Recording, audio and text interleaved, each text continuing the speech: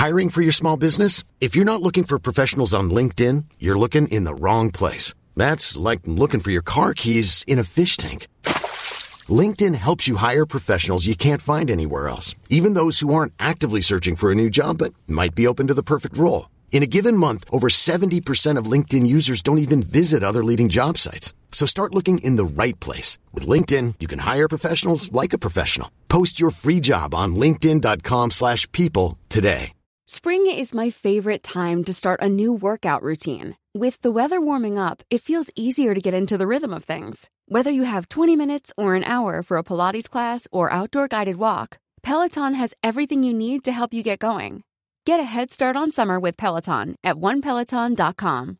If you're looking for plump lips that last, you need to know about Juvederm lip fillers. With Juvederm Volbella XC and Juvederm Ultra XC, your lip look, whether it's subtle or bold, can last up to 1 full year with optimal treatment and no additional maintenance. Find a licensed specialist and see if it's right for you at Juvederm.com today. That's JUVEDERM.com. Add fullness to lips in adults over 21 with Juvederm Volbella XC or Juvederm Ultra XC. Do not use if you have severe allergies or a history of severe allergic reactions, or if you're allergic to lidocaine or the proteins used in Juvederm. Tell your doctor if you have a history of scarring or taking medicines that decrease the body's immune response or that can prolong bleeding. Common side effects include injection site redness, swelling, pain, tenderness, firmness, lumps, bumps, bruising, discoloration, or itching. As with all fillers, there's a rare risk of unintentional injection into a blood vessel, which can cause vision abnormalities, blindness, stroke, temporary scabs, or scarring.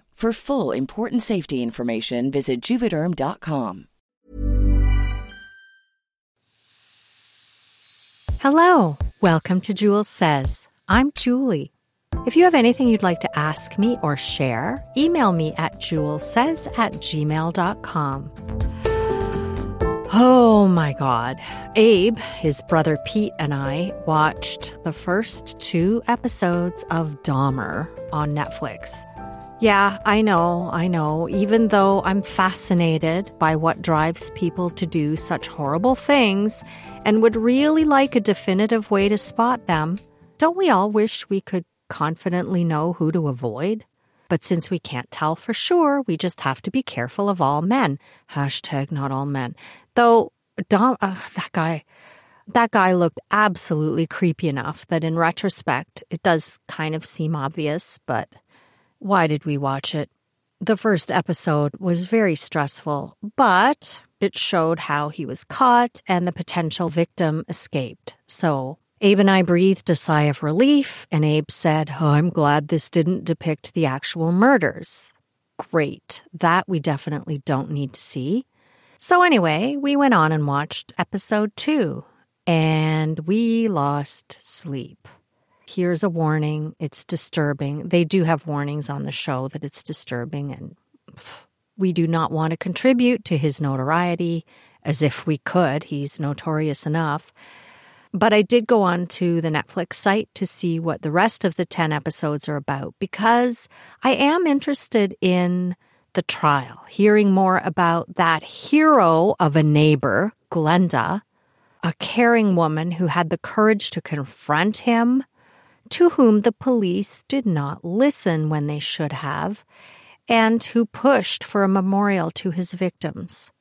I want to hear more about her. I would prefer the heroes of this horror be the ones with notoriety, and Glenda is a fucking hero.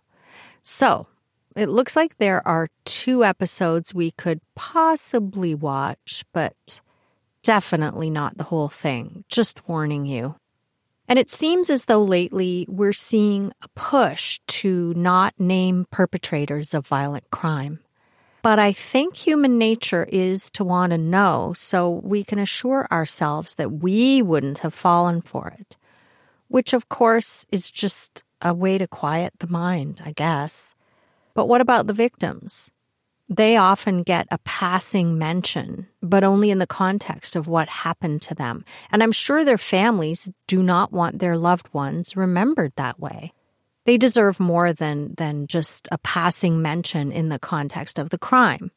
And sometimes, which I think is even worse, the media will point to what the victim did to be in this situation, which is maybe just falls slightly short of victim blaming, and it's horrible. Even as far back as Jack the Ripper, whose identity has never been confirmed. And of course, that in and of itself feeds into the speculation and interest. But what about his victims? They were portrayed in the media even back then as sex workers. Well, they called them prostitutes. They didn't refer to them with any dignity at all. They were prostitutes who lived rough, as though that made them somehow disposable. And the reality is, they actually weren't.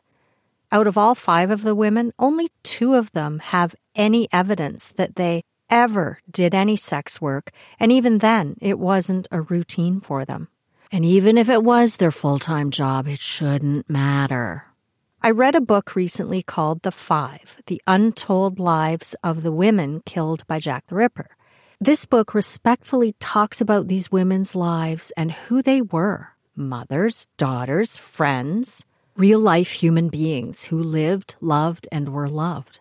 And their stories are told in a way that gives you some real insight into the everyday trials and desperation of people who lived in the city in poverty, particularly women, in the late 19th century.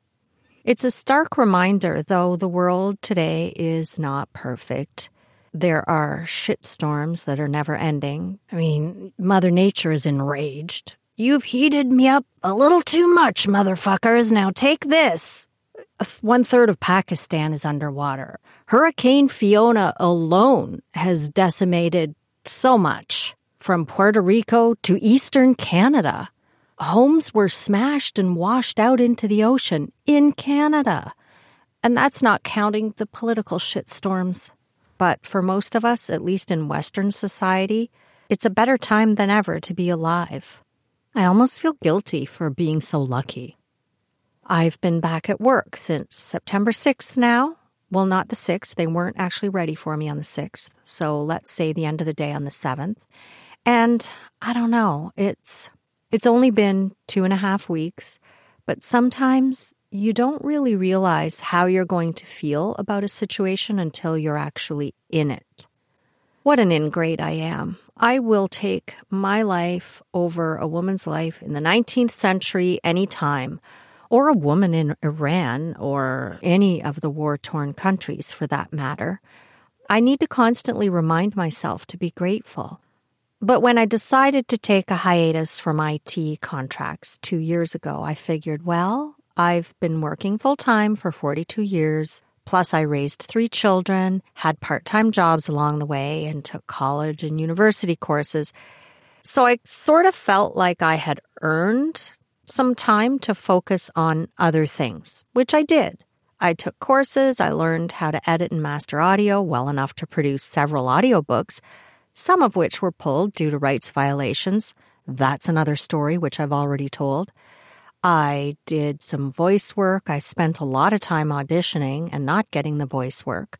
I started writing a play with some level of seriousness, and I started this podcast.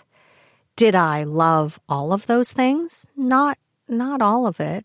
Certainly the audiobooks were a bit of a slog and quite a disappointment financially. But more importantly, I ended up working very hard at not making money, which I know a lot of people do all the time. At least I had a choice, and at least I had a cushion, so it should have been fine. But I didn't fully understand how much of my identity was wrapped up in how successful I am at my job. I bristled when Abe told people I was retired, and I insisted that he not use that word. I wasn't retired. I was taking a hiatus. The original plan was a year to invest my time and energy into improving my ability to do the things I had previously dabbled in, but never really had the time to focus as much as I wanted to. I didn't expect to make enough money to call it making a living from any of this in such a short time. And what a gift. It ended up 2 years.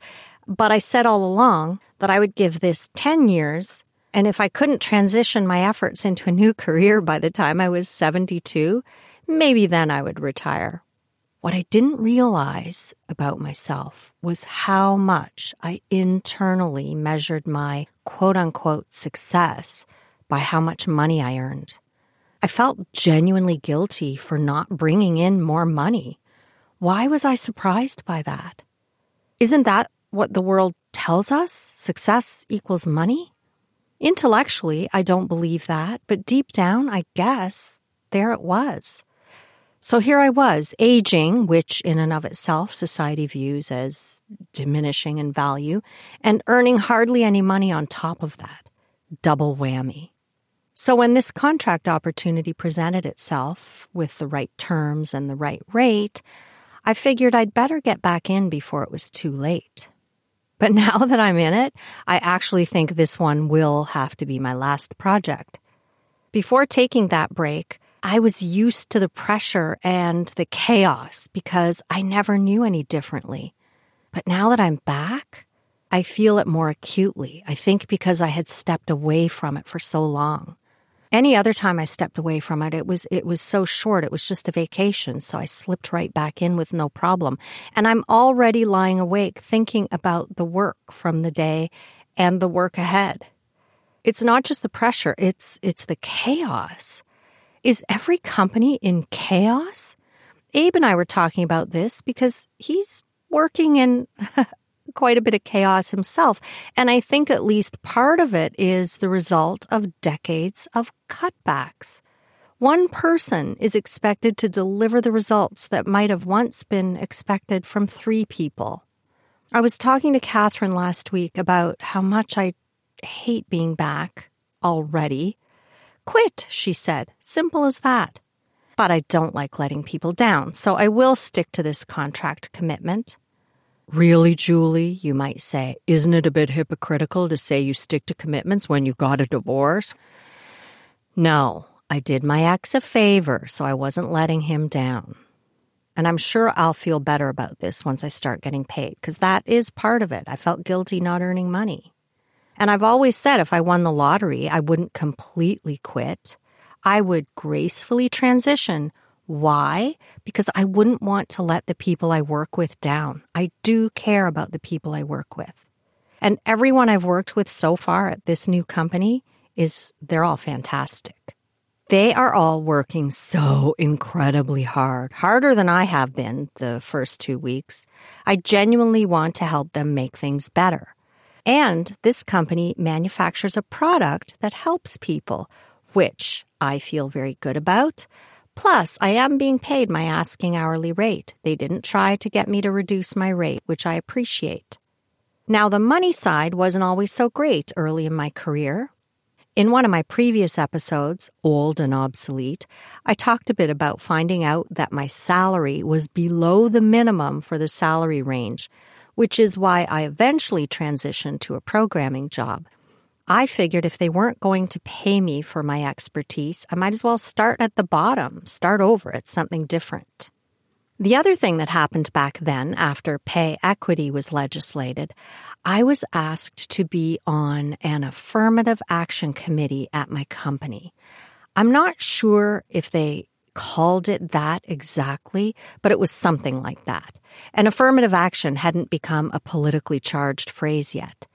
They were getting input from different perspectives across the company, which, solving these issues is not easy, and I have to at least give credit to an organization that tries. I genuinely got the impression that this committee was not just lip service. Did it solve all the problems? Certainly not entirely, but I do think it was a start to solving some of the problems. I can tell you that by the time I left that company after 28 years, I had definitely gotten raises, promotions, and bonuses and was being paid fairly in my salary range. So things definitely did change for the better. But one of the topics in these meetings that came up at the time was shift work. It was a plant. So, of course, they worked 24-hour shifts. And, of course, we had representation from shift workers on this committee. Women don't want these jobs, some of the guys said. How did they know? Were the jobs open to women? And even if it were, it would never have occurred to me to apply for one of those plant jobs. But honestly, that's because I grew up in a society that deemed office work acceptable for women. So the plant jobs were out of sight and out of mind. They don't all require a huge amount of physical strength. I kind of felt as though I was being rebellious enough going into IT because that was very much male-dominated. But because the IT jobs were also in the office, I had exposure to what those jobs might be like. And not all women are like me. I know women who hate the idea of working in an office. One of Abe's sisters was a truck driver years ago. But of course, once she had children, she couldn't be on the road. Maybe she liked that job, but her children's father wasn't about to hold down the fort while Mom was trucking around the country. Society really didn't allow for it, and we just always accepted that Mom's priority had to be the children in the home. So, yeah, maybe women don't often want those jobs. But why? I think it's more likely because the possibility just didn't occur to us. When you think about it, how do women manage to be nurses if they don't want to work shift? I asked the guys, why don't men want the administrative office jobs? If you think those jobs are so easy, why don't you want those jobs? The immediate response, with no hesitation, was, they don't pay enough. Well, I said, maybe that's the crux of the problem. Women were willing to take the low-paying jobs because that was what we thought was available to us. Now that companies often don't have administrative staff, though, they're paying the high earners to handle the administrative work.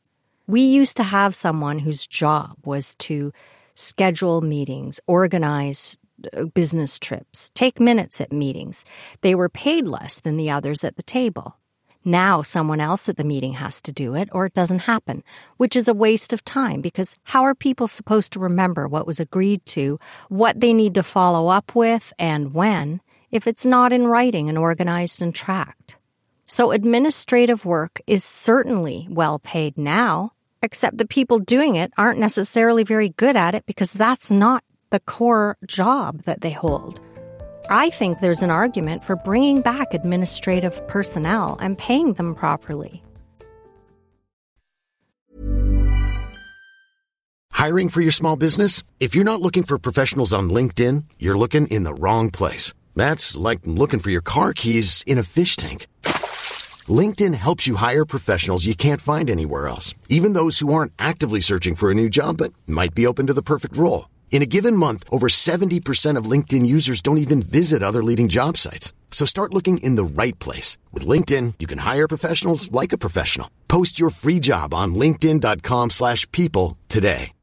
If you're looking for plump lips that last, you need to know about Juvederm lip fillers. With Juvederm Volbella XC and Juvederm Ultra XC, your lip look, whether it's subtle or bold, can last up to 1 full year with optimal treatment and no additional maintenance. Find a licensed specialist and see if it's right for you at Juvederm.com today. That's JUVEDERM.com. Add fullness to lips in adults over 21 with Juvederm Volbella XC or Juvederm Ultra XC. Do not use if you have severe allergies or a history of severe allergic reactions, or if you're allergic to lidocaine or the proteins used in Juvederm. Tell your doctor if you have a history of scarring or taking medicines that decrease the body's immune response or that can prolong bleeding. Common side effects include injection site redness, swelling, pain, tenderness, firmness, lumps, bumps, bruising, discoloration, or itching. As with all fillers, there's a rare risk of unintentional injection into a blood vessel, which can cause vision abnormalities, blindness, stroke, temporary scabs, or scarring. For full, important safety information, visit Juvederm.com.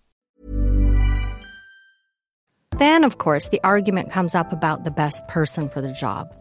Are you really attracting the best people for a job by limiting the world's thinking of who should and should not or cannot do the job? So much of what I believed was impossible for me was based on how I was raised. I was raised to believe that the best job I could possibly aspire to would be an accountant. And though that's not what I ended up doing, I guarantee you my mindset was limited to office work. And I assumed growing up that I would be responsible for children and a home, and that I wouldn't have to earn a living. I assumed a job outside the home would be optional and any money I made would be just extra for my family. That's genuinely what I thought when I was very young. And certainly a lot of men of my generation grew up assuming they would have to be the breadwinner, whether they wanted that pressure or not, and that their responsibilities at home were limited to outdoor maintenance, if that. Any attention they paid to the family, the children, and interior of the home would be a favor to their wives. These expectations send powerful messages to children whose ideas about themselves and their place in the world are just forming. I've always said, and I even said it back then, I'm sure I said it in the meeting, that men and women will never be truly equal in the workplace until men and women are truly equal in the home. I had a friend in the 80s who would periodically threaten to leave her husband because she had to tell him what needed to be done at home. At the time, I couldn't understand it.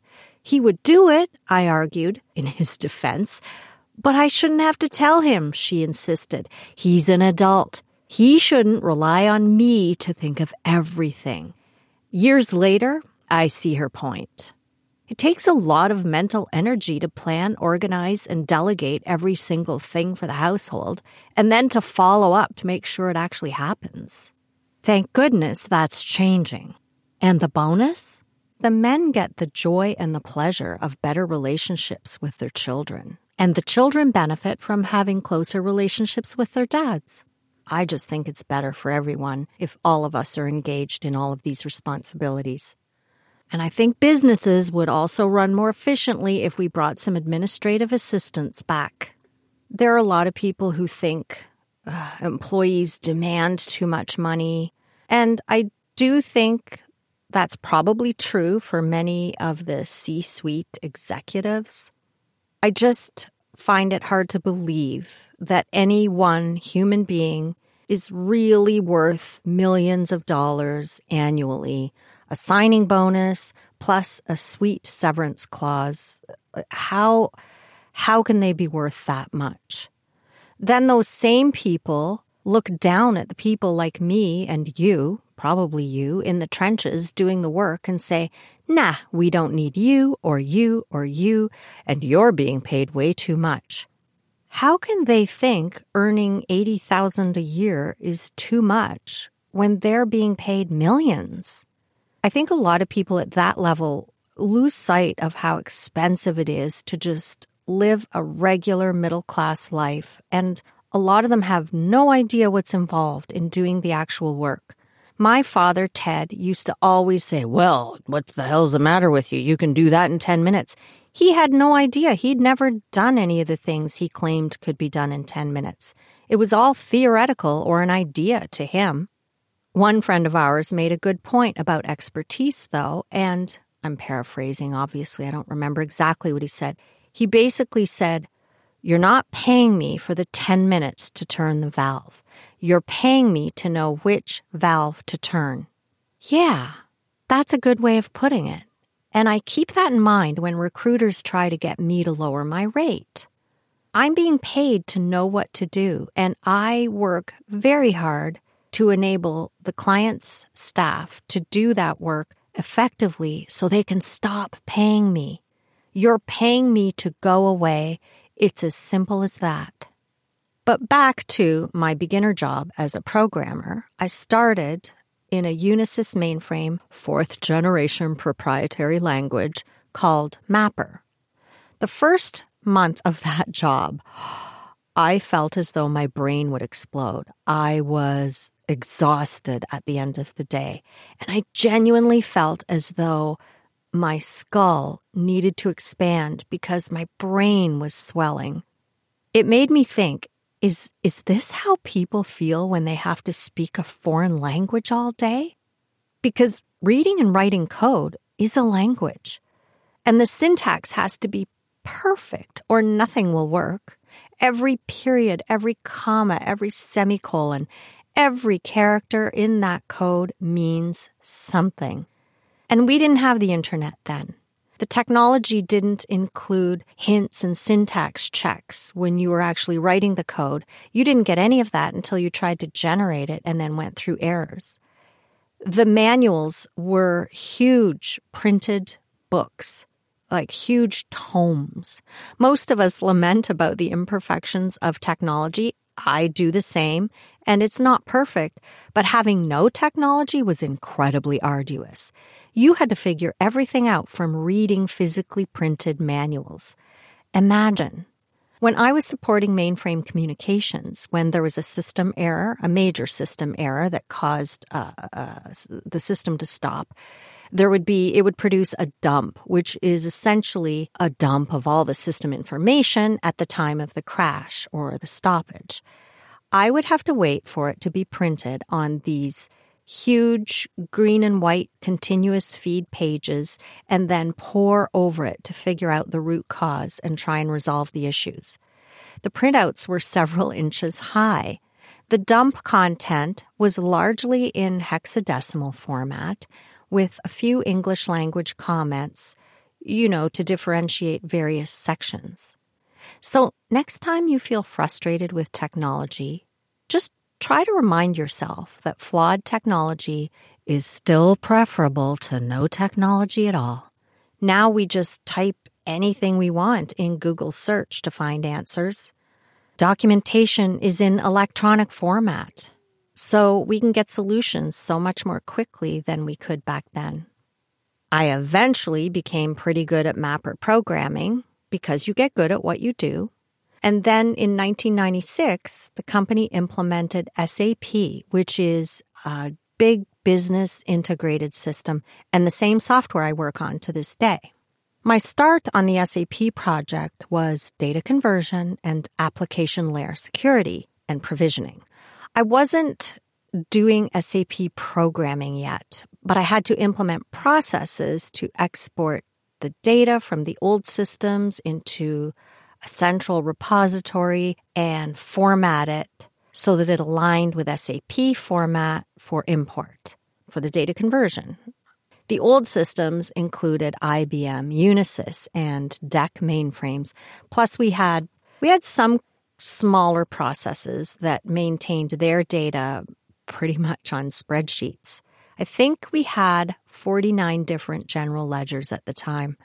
It was a global company that had evolved over the years with a number of mergers and acquisitions. So there was a huge variety of processes and systems that were used, and we were consolidating all of that into one. Of course, there are more sophisticated data transformation tools available today, but back then, it was my job to come up with the tools and the methodology to transform the data from its original state to the common SAP format. I had to work with a programmer. All the data conversion programs had to be written from scratch, and the error rate was high. I mean, it was unacceptably high. Pretty much half the entries had errors, which if you have 10,000 entries and half of them are problematic, that's not manageable. At the time, I wasn't doing SAP programming, so I couldn't help with that. But at some point, the data conversion programmer was replaced, thank God, by Jim, a programmer who actually knew what he was doing. And our error rate plummeted to less than 2%, which is as expected because you're going to have a certain amount of data inconsistency in an old system. The bottom line, though, Jim saved the day on the data conversion. And that's just one example of why a good programmer or a developer who can listen to and understand the requirements is critical. So many of these high-level decision makers just think they need someone who can write code quickly, and they're so wrong. I cannot tell you how many times I have had to rewrite code that produced incorrect results, or it was full of errors, it didn't have error reporting, or it just completely failed to run entirely. And I'm not the only one. Any good developer will tell you they've had to do the same. I forget when I started programming in SAP's ABAP language, But believe me, programming is infinitely more gratifying than it looks. It is actually creative. You come up with ideas on how to do things more efficiently. You save people from repetitive manual tasks. You reduce human error, free people up to do other more important or more interesting or value-added things. You prevent losses and lawsuits that can result from incorrect data. When I'm programming, I get into a zone where I lose all track of time and space. I hear nothing around me. You just become completely absorbed. That's how interesting it can be. One of the things when I was sharing a cubicle with Sprinkles, he used to say, "I don't like Coder Julie," because I was so focused. It was like he didn't exist. I'm very good at focusing and tuning out noise. Am I one of the best programmers in the world? No, absolutely not. I've worked with a lot of people who are much more technical than I am and much more interested in technology than I am. If you love what you're doing, it's only natural that you will get very good at it. But I understand business processes. I'm good at connecting with the people who know the business side and working with them to clearly define their requirements and then delivering. And I don't just take technical specifications or requirements and blindly code what I have. As I work through the requirements in the program, I'm constantly thinking about other scenarios and asking the questions. What about this? Have you thought of that? Could we do it this way? How would this work for you? While we're in here, do you think it makes sense to include these other things? Plus, I document. I include comments in the code and never write anything without documentation. So many people view documentation as an afterthought, a nice-to-have frill, something they don't want to do. At the end of the project, they've run out of time and money to document, whereas I view documentation as part of the ongoing process, and it's my ticket to freedom. If I've documented something well, it's so much easier for someone else to take over, and I want that. When it comes to non-business technology, though, I'm a failure. It always mystified my children that I work in IT, yet I was and still am pretty much useless when it comes to social media or any of the personal fun technology. But I don't own anything Apple. I don't take the time to figure out how personal apps and filters and all that stuff work. I'm terrible at it. If I really wanted to, I guess I could focus on it and learn, but I just haven't. Plus, I really do not trust the privacy standards. I'm leery about downloading things. All these apps are cyber stalking you all the time. Every app you download and install wants access to your contacts, your location, and then some. And if you deny any of the permissions, the app won't install. I got sucked into installing a game because I wanted to play with Violet, but then I just never ended up using it. I'm already cyber-stalked more than I care to be, so I'm quite judicious about downloading apps or filters or add-ons or anything like that. Boomer. Yeah, I'm a boomer. I was born in 1960. And on top of that, I'm just a corporate muggle after all. Thank you for listening. If you have anything you'd like to share or ask, email me at julessays@gmail.com. Have a fabulous week.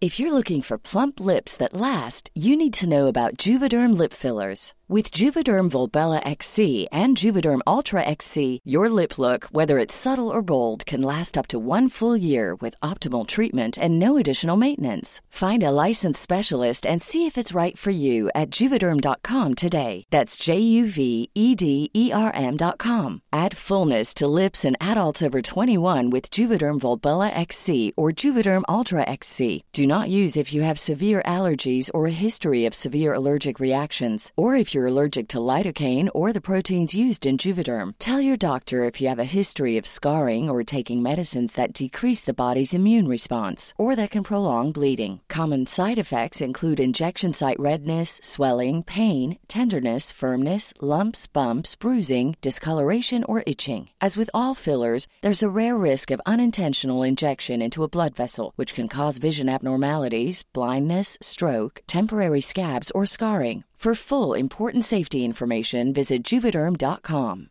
Even when we're on a budget, we still deserve nice things. Quince is a place to scoop up stunning high-end goods for 50 to 80% less than similar brands. They have buttery soft cashmere sweaters starting at $50, luxurious Italian leather bags, and so much more. Plus, Quince only works with factories that use safe, ethical, and responsible manufacturing.